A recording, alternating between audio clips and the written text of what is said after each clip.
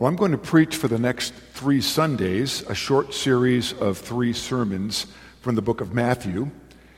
And I've entitled the series, There Are Predictable Liabilities in Discerning the Supernatural.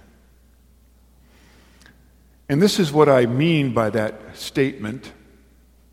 The predictable liabilities of following Christ will cost you everything now. But you gain far more than you give up. You give up dirt for diamonds. The predictable liabilities of denying Christ is that you think the dirt you found is actually a diamond mine. So all 3 sermons are going to focus on some ideas about understanding the supernatural. And I hope to demonstrate the truth of that statement that I just made to you. Today I want to look at part 1 of the series, Matthew 7:13-14. And Jesus' challenge for all people who desire to enter the kingdom of God to be a discerning people. Be the kind of people that show good judgment and insight when it comes to understanding the reality of spiritual truths. And it's important to be discerning because there are serious implications in the failure to properly discern spiritual truths. And we're going to see that this morning as we unfold the text here. In part 2 next week, we'll consider 2 individuals from Matthew chapter 8 who clearly understood and discerned the importance of recognizing Jesus' power and authority in his teaching and healing, and the serious consequences for those who fail to recognize Jesus' power and authority. And finally, in part 3, we'll consider the importance of spiritual discernment in the observation of divine miracles in Matthew 14. Something is supposed to happen to us as we observe miracles. So this morning we're looking at the liabilities in being a discerning people. Let me read the text for you, Matthew 7:13-14. Enter by the narrow gate, for wide is the gate, and broad is the way that leads to destruction, and there are many who go in by it. Because narrow is the gate, and difficult is the way which leads to life, and there are few who find it. Well, there it is, the single shining pearl of Christian theology, in proverbial form, spoken with clarity and simplicity and certainty and authority. There is no compromise here. There's only ultimatum. Use spiritual discernment and recognize that Jesus is the narrow gate that leads to eternal life. It's an ultimatum that few will believe and trust in and enter through that leads to their eternal blessedness. But it's also an ultimatum that many will refuse to believe that will lead to their destruction. This is the ultimatum Jesus is challenging his hearers to be discerning about. Our attitude towards Jesus the Messiah determines our eternal destination, and we'll see that in the next 2 sermons as well. Jesus said here that there is a way of life, a course of action, a lack of discernment that leads to destruction, ruin, and loss. Particularly, this is a spiritual destruction, the loss of eternal life. This failure to be discerning results in an eternal misery. It is the lot of those who exclude themselves from the kingdom of God. Now, Jesus had been teaching about the good news, the gospel of the kingdom of God, since the beginning of the Sermon on the Mount in chapter 5. And as he began to teach the crowds that had gathered to hear him, he described for them what the people who desire to enter this kingdom ought to be like. They must be a people with the ability to discern and pursue spiritual truth now in order to enter the kingdom of heaven. Now, Jesus sets this up in a curious way. You'll note that I have an outline for you. At the end of chapter 6, Jesus had said, "Therefore do not worry about tomorrow, for tomorrow will worry about its own things." And then he said something very curious. He said, "Sufficient for the day is its own trouble." Each day, in other words, is adequate to bring its own vice, its own wickedness or malice, its own vicious disposition. Each day is capable of perverting virtue and morality to some evil end. And then we discover that he's not really talking about the day, he's talking about people who are living in the day. The word translated trouble, kakia, you wouldn't really know this unless you'd spent some time looking at some of the lexicons, refers to the wickedness or depravity of the mind which is opposed in some way to humanity and is the human tendency toward malicious behavior. That's the trouble. We can tend to be malicious towards other people. This trouble is that place from which springs our malicious behavior. This trouble speaks to the habit of evil-mindedness, the tendency to put the worst spin on everything. It refers to a really deep-seated negative disposition. Kakia is at the heart of what it means to be depraved, because it denotes a vicious disposition or desire within us to injure others. And so with the statement, "Sufficient for the day is its own trouble," Jesus is making a segue into chapter 7 by mentioning the things to be cautious of if you're desiring to enter the kingdom of God. Be discerning about these character traits within yourself. It is a caution to recognize the level of the misery and sinfulness found in human life, and what precepts we must follow so that we might learn how we are to live in such a fallen and sinful world and among others who are sinful like ourselves. And foremost in these precepts is the continuing caution to discern hypocrisy in ourselves and others, and how important it is for kingdom citizens to learn to be a discerning people about pretentiousness and hypocrisy. I think these passages in Matthew chapter 7 are connected, and they need to be understood in context so that we have a clear picture of the sense and meaning of the verses we're considering this morning, verses 13 and 14. So let me take a moment to explain for you how I'm thinking through how these all are connected. Jesus said at the beginning of chapter 7, "Judge not that you be not judged. For with what judgment you judge, you will be judged. And with the measure you use, it will be measured back to you." And I've always understood Jesus' command to judge not to be a principle more than a specific rule. The principle is that we are not to judge hypocritically, using our own self-righteousness in judgment, seeing as how he's just reminded us of the misery and sinfulness we need to be careful of.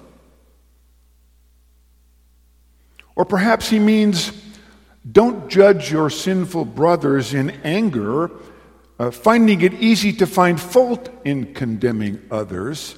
That's what the Pharisees did that he was railing against at the beginning of the sermon. And he says, "Hypocrite, first remove the plank from your own eye, and then you will see clearly to remove the speck from your brother's eye." And the point seemed to be, don't try to correct others when you need spiritual correction far more yourself. First, be discerning about your own tendencies toward spiritual sinfulness. Then in verse 6 of chapter 7, Jesus had begun with this strange warning: "Do not give what is holy to the dogs, nor cast your pearls before swine, lest they trample them under their feet and turn and tear you in pieces. We know that Jesus wasn't saying that we aren't to use any kind of judgments of any kind ever. That's the mistake every unbeliever makes in Facebook discussion groups day after day. Because of the obvious judgmental reference to dogs and swine that he uses here. The supposed insulting comment about dogs and swine suggests that we be discerning about whom we're deciding to share the gospel with. A dog is a derogatory term for someone with an impure mind, an impudent man, a shameless and irreverent person. He suggests that we recognize the potential response of certain sinful individuals who, after the gospel has been shared with them correctly and preached to them correctly, they retain a vicious nature towards God's gospel truth. Now just remember as an aside that the gospel does one of two things to the human heart. It has the power to harden the heart against the truth, and it has the power to call the heart to trust the truth. You remember 1 Corinthians 1:18 and following. For the message of the cross is foolishness to those who are perishing. But to us who are being saved, it is the power of God. But the natural man does not receive the things of the Spirit of God, for they are foolishness to him. Nor can he know them, because they are spiritually discerned. But he who is spiritual judges all things, yet he himself is rightly judged by no one. And so the gospel indeed has power. Those to whom it is calling to partake of salvation receive the gospel with joy. And to those whose response to the gospel is that it is only foolishness, it has a hardening effect on their heart, which hardening will ultimately lead the hearer towards perishing and being consigned to eternal misery. This is why this is so important to be a discerning people. Dogs and swine represent people who live indecent and impure lives, often in incurable ungodliness. And we are to make a judgment call, be discerning as to who they are, as to their ability or inability to accept and receive the truth of the gospel. Do not give what is sacred to dogs. What is sacred in Matthew is the gospel of the kingdom. Dogs and swine refer to any persons who have given clear evidence of rejecting the gospel with vicious scorn and hardened contempt. You wouldn't want to give what is holy to dogs. You have to be able to discern that some truths are not fit for dogs and swine, because there is a risk of them desecrating the divine truth of the gospel. Pearls were the costliest of all jewels, which symbolize the preciousness of the divine truth of the gospel. Therefore, you may need to approach some people with caution to keep some truths hidden from dogs and swine. And this is exactly what Jesus was doing throughout the Gospels in teaching with parables. Everyone wasn't meant to discern what was being said there. And so there are some who are unfit and insensitive to divine truth. And if they receive that truth improperly, they may be inclined to trample those truths underfoot and turn and tear you apart because they aren't sensible enough to understand it. Here the swine will turn and tear you apart, much like the false prophets who are voracious wolves ready to eat you up spiritually that Jesus mentions beginning in verse 15 of this chapter 7. And so it seems that the more important idea here is that we have our senses intact to discern between good and evil in ourselves and in others. We need to be sensitive to our own conscience, to have a sound knowledge of ourselves, so our judgment of others is sound. So in context, be careful correcting others when you need spiritual correction. But don't be so spiritually ignorant that you have no insight into the kind of characters you're dealing with. Dogs and swine judge divine truth with ignorance and suspicion.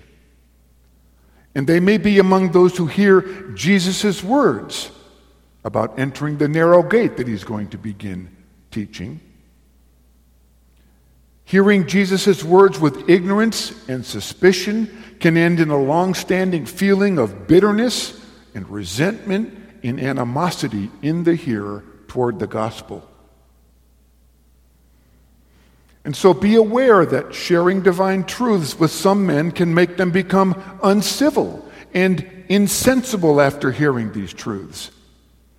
You have to offer swine food. And you have to offer dogs dog food because the gospel doesn't suit their taste. So be discerning about the people that you're dealing with and your own spiritual tendency to be hypocritical. But also know that it's not the pearls of truth that you set out that cause their contempt, but the fact that these hearers are dogs and swine. And when the pearl is trampled under their feet, it's not trampled because there's something hateful in the gospel, but because its truth fell among dogs and swine. So whatever judgment you use in your discernment while living in this sinful world, I think Jesus is saying, it must be a careful and thoughtful judgment. Judging between men who are evil and men who are good. A discernment that allows you to distinguish between the dogs and them that are not dogs. So there may be a real, genuine spiritual conflict among some of the people that you might share truth with. So use discernment to determine those whom you should avoid. And I'm thinking Jesus is perhaps thinking, and while you're learning to think clearly about using discernment in the things I'm saying, be careful to think through how the responses people take toward me will affect their eternal destiny. Be careful what you do with the things that I say to you. Be aware of people who are pretentious hypocrites who want to deceive you regarding the things that I'm going to be teaching you. Because I'm going to tell you some things now that will require you to be very discerning about your own choices and be discerning about the choices that others make that might deceive you about the exclusive life I'm now going to call you to. So that's how I'm processing the context of the beginning of chapter 7. So let's talk about the narrowness that Jesus is calling people to. He says, "Enter by the narrow gate, for wide is the gate, and broad is the way that leads to destruction. And there are many who go in by it, because narrow is the gate, and difficult is the way which leads to life, and there are few who find it." And so Jesus had been describing to his listeners some of the costs to enter the kingdom of God. His hearers are to look at the type and kind of life that he's calling them to, and to realize the seriousness of what that call entails.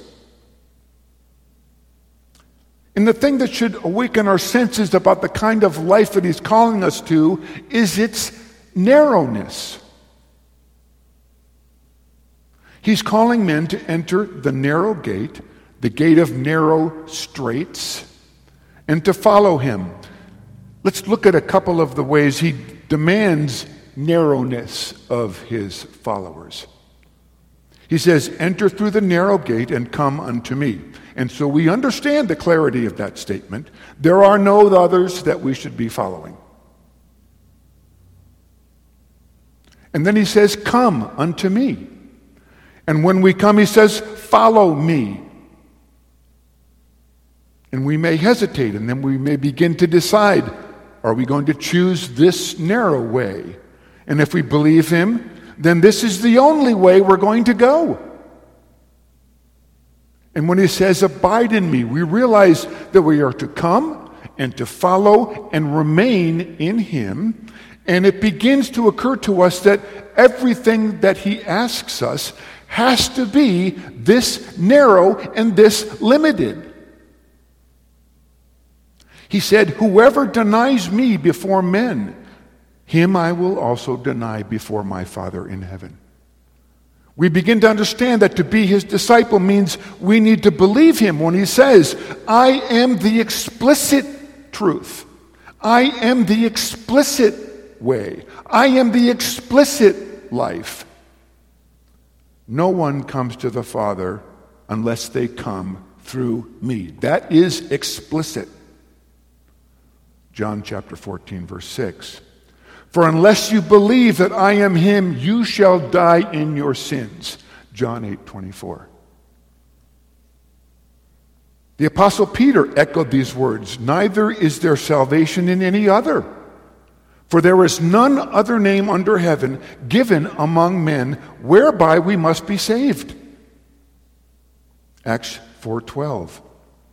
And it's the united testimony of the New Testament that no one can know God the Father except through the person of Jesus Christ who reveals the Father. This is how narrow your discernment must be, he's saying. Every living person is going to choose to enter one or the other of these two gates sometime during their life, where the choice to enter one gate will end in spiritual destruction, and the choice to enter the other gate will lead to a blessed eternal life. That's how critical Jesus' uncompromising ultimatum is to be a discerning people. So let's think about what you must leave behind before you enter this gate. Now you know, been sitting under Rob's teaching for years probably. We don't get into the kingdom because we just get lucky.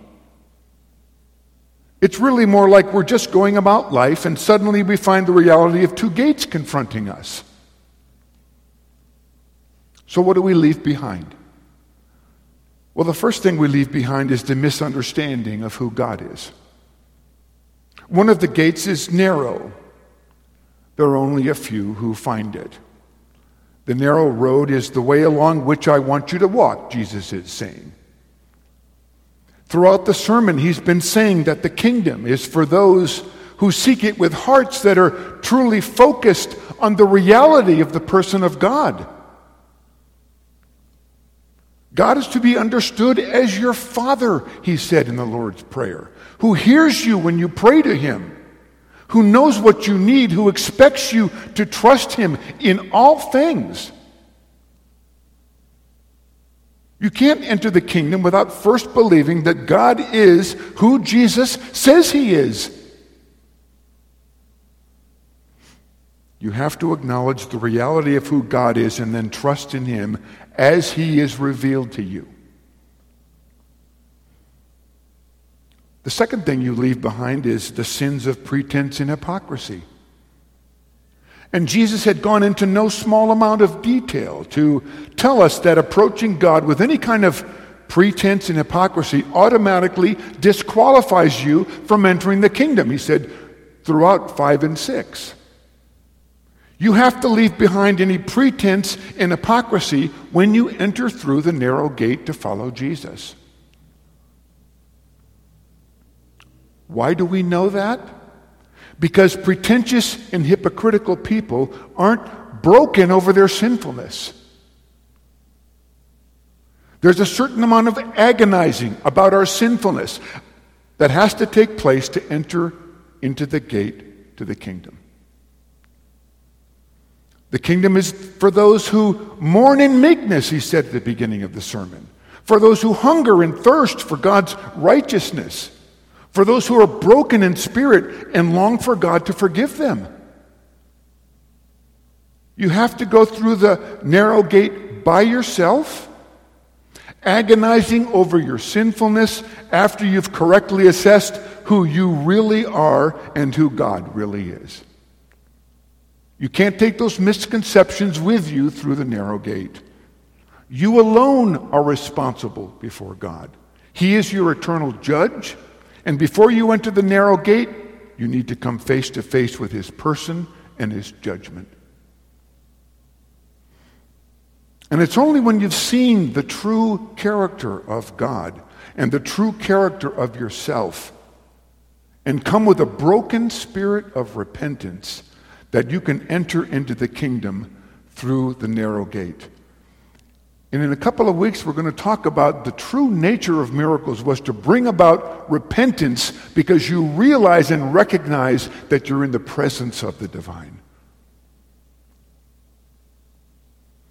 And if you aren't willing to enter through Jesus, the narrow gate, you're going to be among the many who will enter the broad and easy gate that leads to destruction. So he's saying, gain the wisdom of discernment. Use discernment to understand spiritual truths. Thirdly, you need to leave behind any worldview that denies God. Another thing you have to leave outside the narrow gate is worldliness.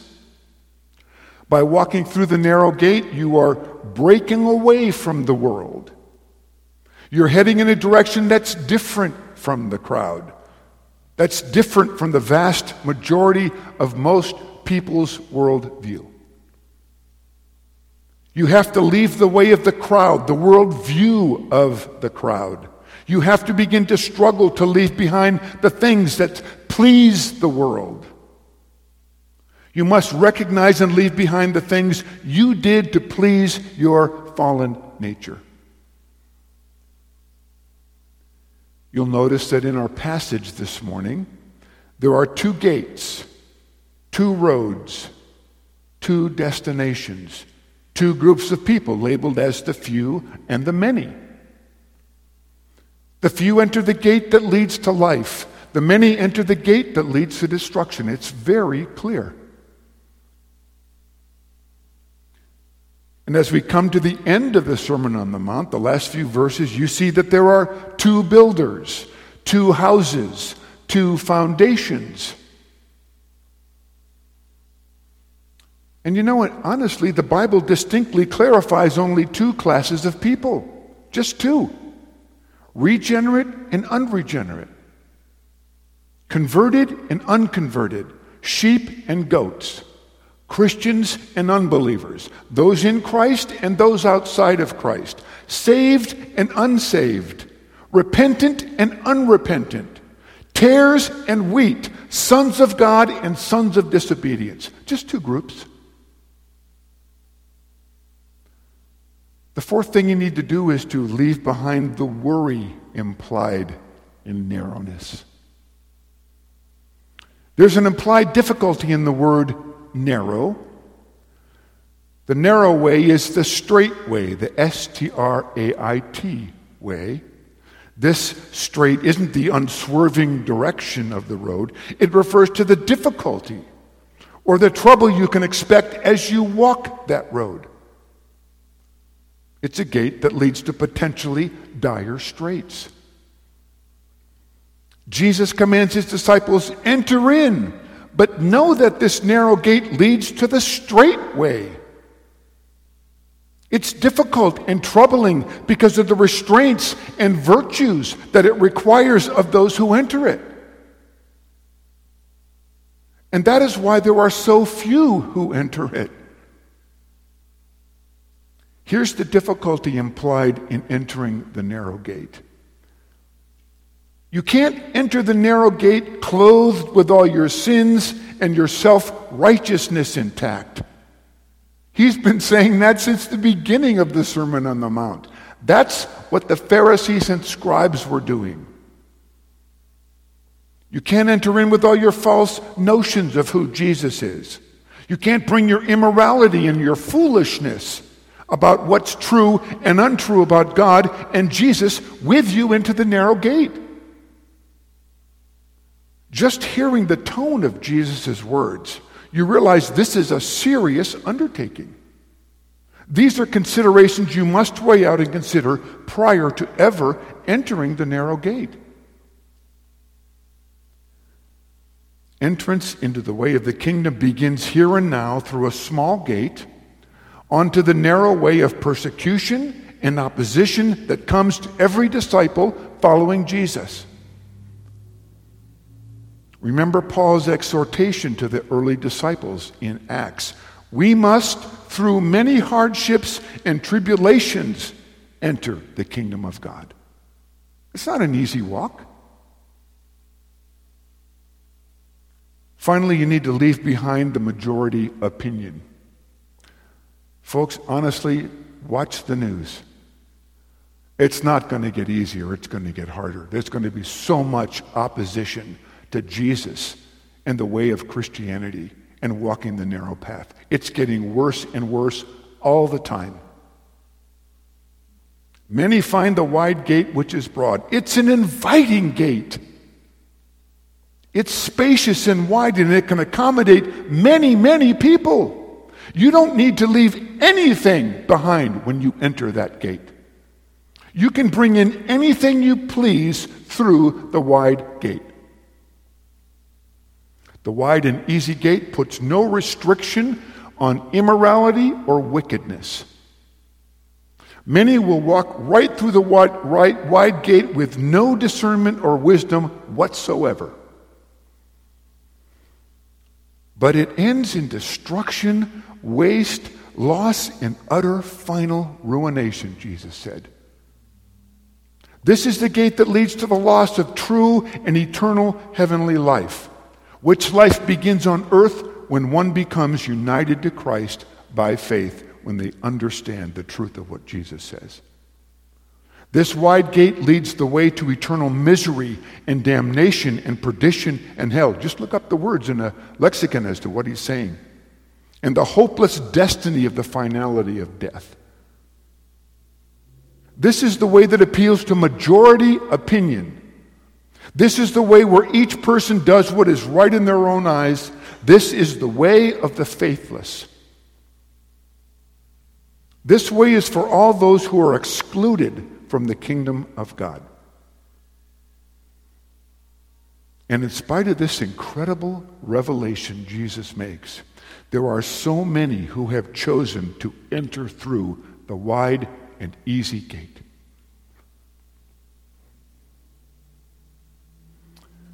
Well, think about this with me. We believe the reality of the narrow gate and the broad gate only by revelation.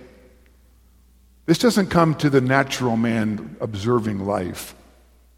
We only know that there are two gates because Jesus has revealed it to us in the Scriptures.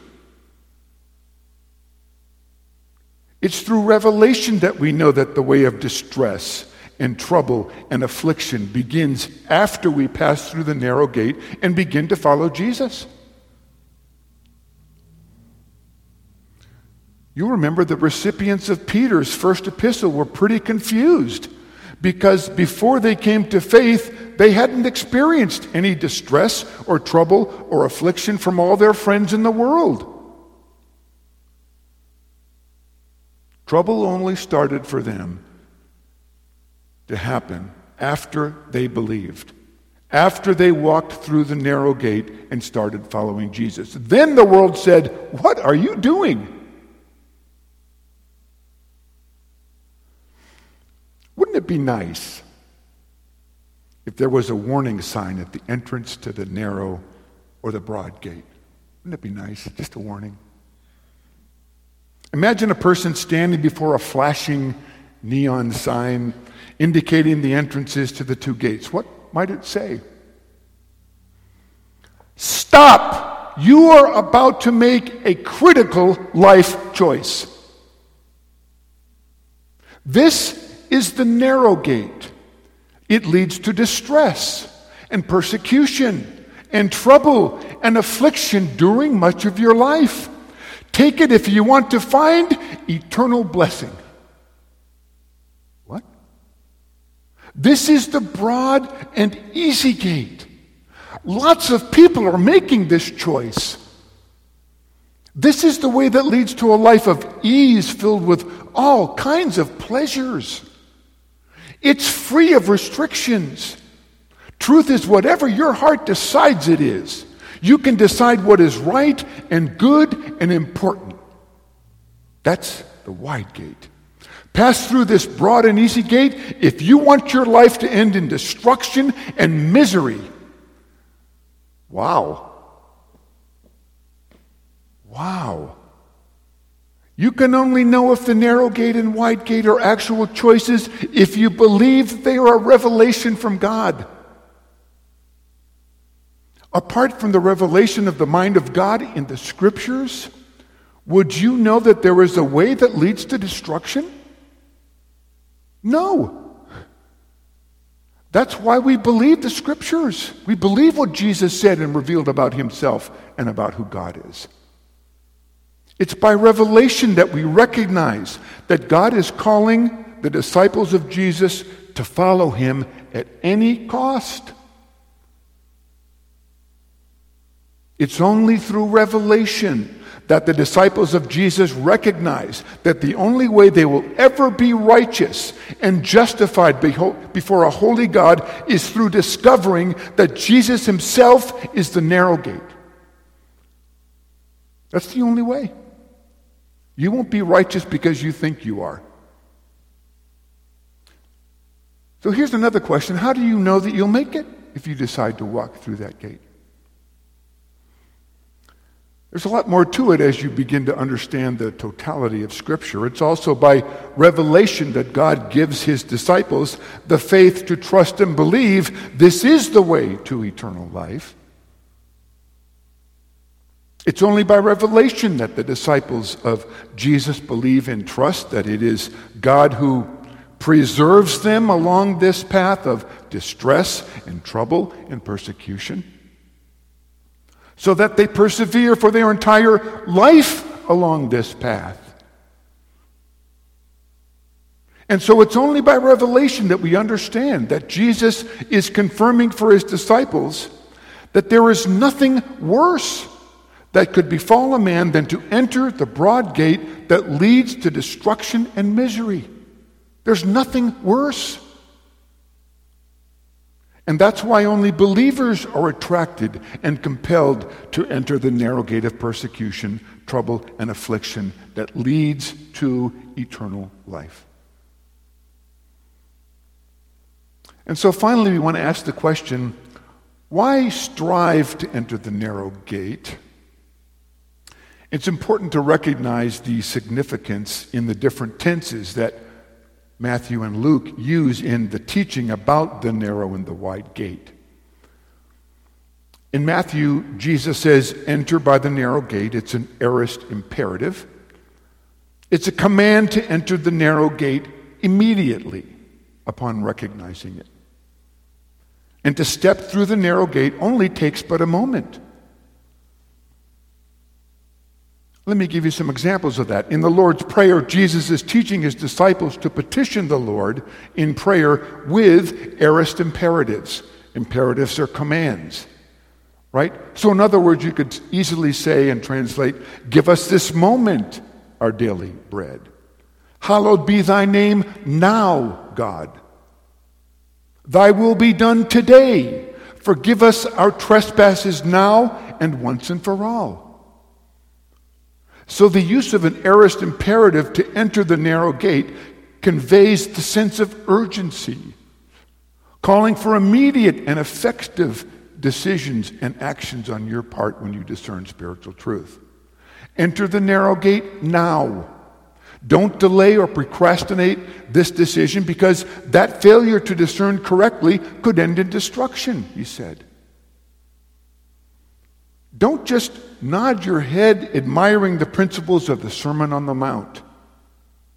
Take me seriously when you hear me say, entering the wrong gate leads to eternal destruction.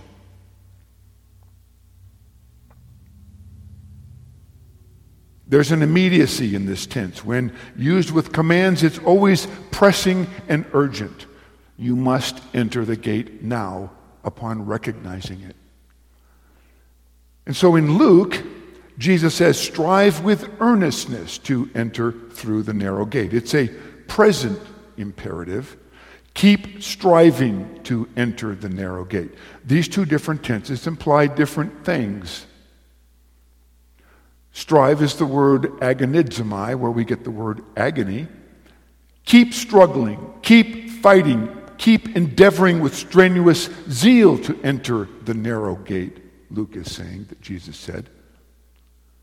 But entering the gate is a one-time event. You walk through the gate and you've entered it. So how should we understand this idea of striving to enter the narrow gate? Well, apparently we're not striving to find it, only to enter it. And Jesus seems to make it clear that the choice of which gate to enter is right in front of you. I think this continued striving that Luke mentions means to keep striving to overcome whatever it is that's keeping you from entering the narrow gate and following Jesus. Identify what they are. Be a discerning people to identify the obstacles in front of you and keep striving to overcome those, because the best choice you could possibly make is to enter the narrow gate and follow Jesus. Strive to enter the narrow gate, expecting there to be struggles with dangers and annoyances and obstacles and burdens that are standing in the way of faith and holiness. Now, any list that might include things that could keep us from entering the narrow gate would be hard to exhaust. But let's mention a few of the bigger ones.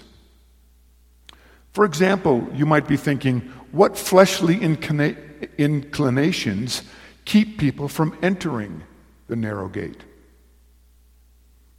Well, it could be their pride. Proverbs 16:5 says, the Lord detests all the proud of heart. Be sure of this, they will not go unpunished. Check your own prideful heart that keeps you from entering the gate. Could it be their love for sin? Hebrews 12:1 says, therefore let us lay aside every weight, every heavy burden, every impediment, and the sin which so easily ensnares us, and let us run with endurance the race that is set before us, looking unto Jesus, the author and finisher of our faith. Looking to Jesus amid all the burdens and the encumbrances and the impediments and the hindrances that surround all of us, all those things that beset us and hinder us from entering the narrow gate. Get discernment to be analyzing those things that are before you that keep you from the narrow gate.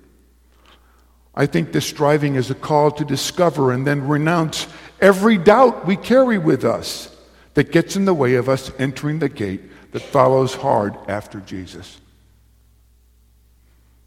Here are some more questions that might impede your entering the narrow gate. Is it worth it to be obedient to this call? Why are so many people following the broad way if it's the gate that leads to destruction? Is that really fair that so many are going to end in destruction? What kinds of things that I currently love will I have to set aside in order to walk through the narrow gate?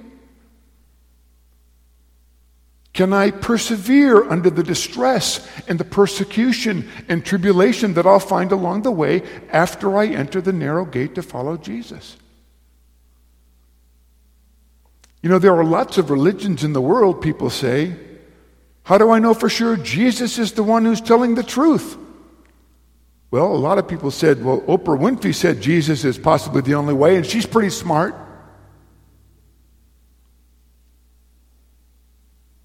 Those are all things we need to weigh out in our own hearts before we really commit to enter the narrow gate and follow after Jesus. And this is a great evangelism tool, this section, isn't it?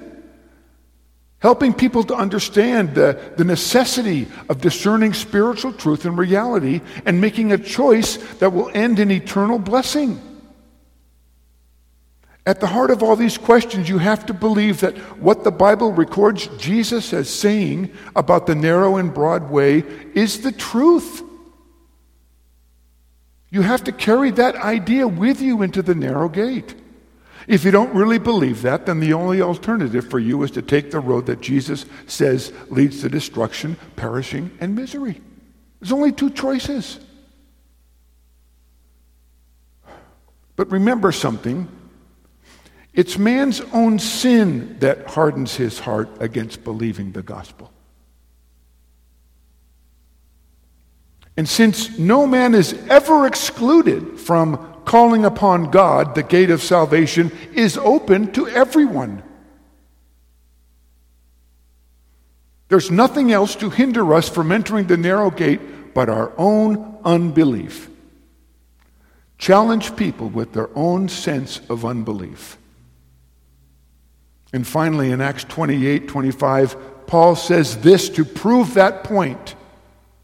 The Holy Spirit speaks rightly through Isaiah the prophet to our fathers, saying, "Go to this people and say, hearing you will hear and you shall not understand.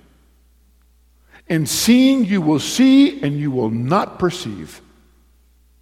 For the hearts of this people have grown dull." No comment about God preventing someone from coming to him. Their ears are hard of hearing, and their eyes they have closed, lest they should see with their eyes and hear with their ears, lest they should understand with their hearts and turn, so that I should heal them. The reason why the way to destruction is so broad is because so few will come to Christ that they may have life, choosing rather to perish in their sins. So what is the ultimatum we've been talking about this morning? That our attitude toward Jesus the Messiah determines our eternal destination. And we're going to see this in the next two sermons as well. Because Jesus is the narrow gate, he's also the final arbiter of man's destiny. So folks, listen, help your family, help your friends, and those who you come in contact with to be discerning about this truth. Let's pray. Father, we ask this morning that the things that we've said would be taken to our hearts, that we would see the truth of what Jesus has said, how it impacts our life choices and the life choices that every person will make. Father, we ask that you help us to be a more discerning people, to recognize the truth of the gospel and to share that truth with people that you put before us, allowing us to be discerning as to whether or not they can hear the gospel effectively. And Father, for the blessing that you give to each of us and for the faith that you've given us, thank you, and help us to be more faithful and a better encouragement to each other as we walk through this life of tribulation and persecution. And we thank you in Jesus' name. Amen.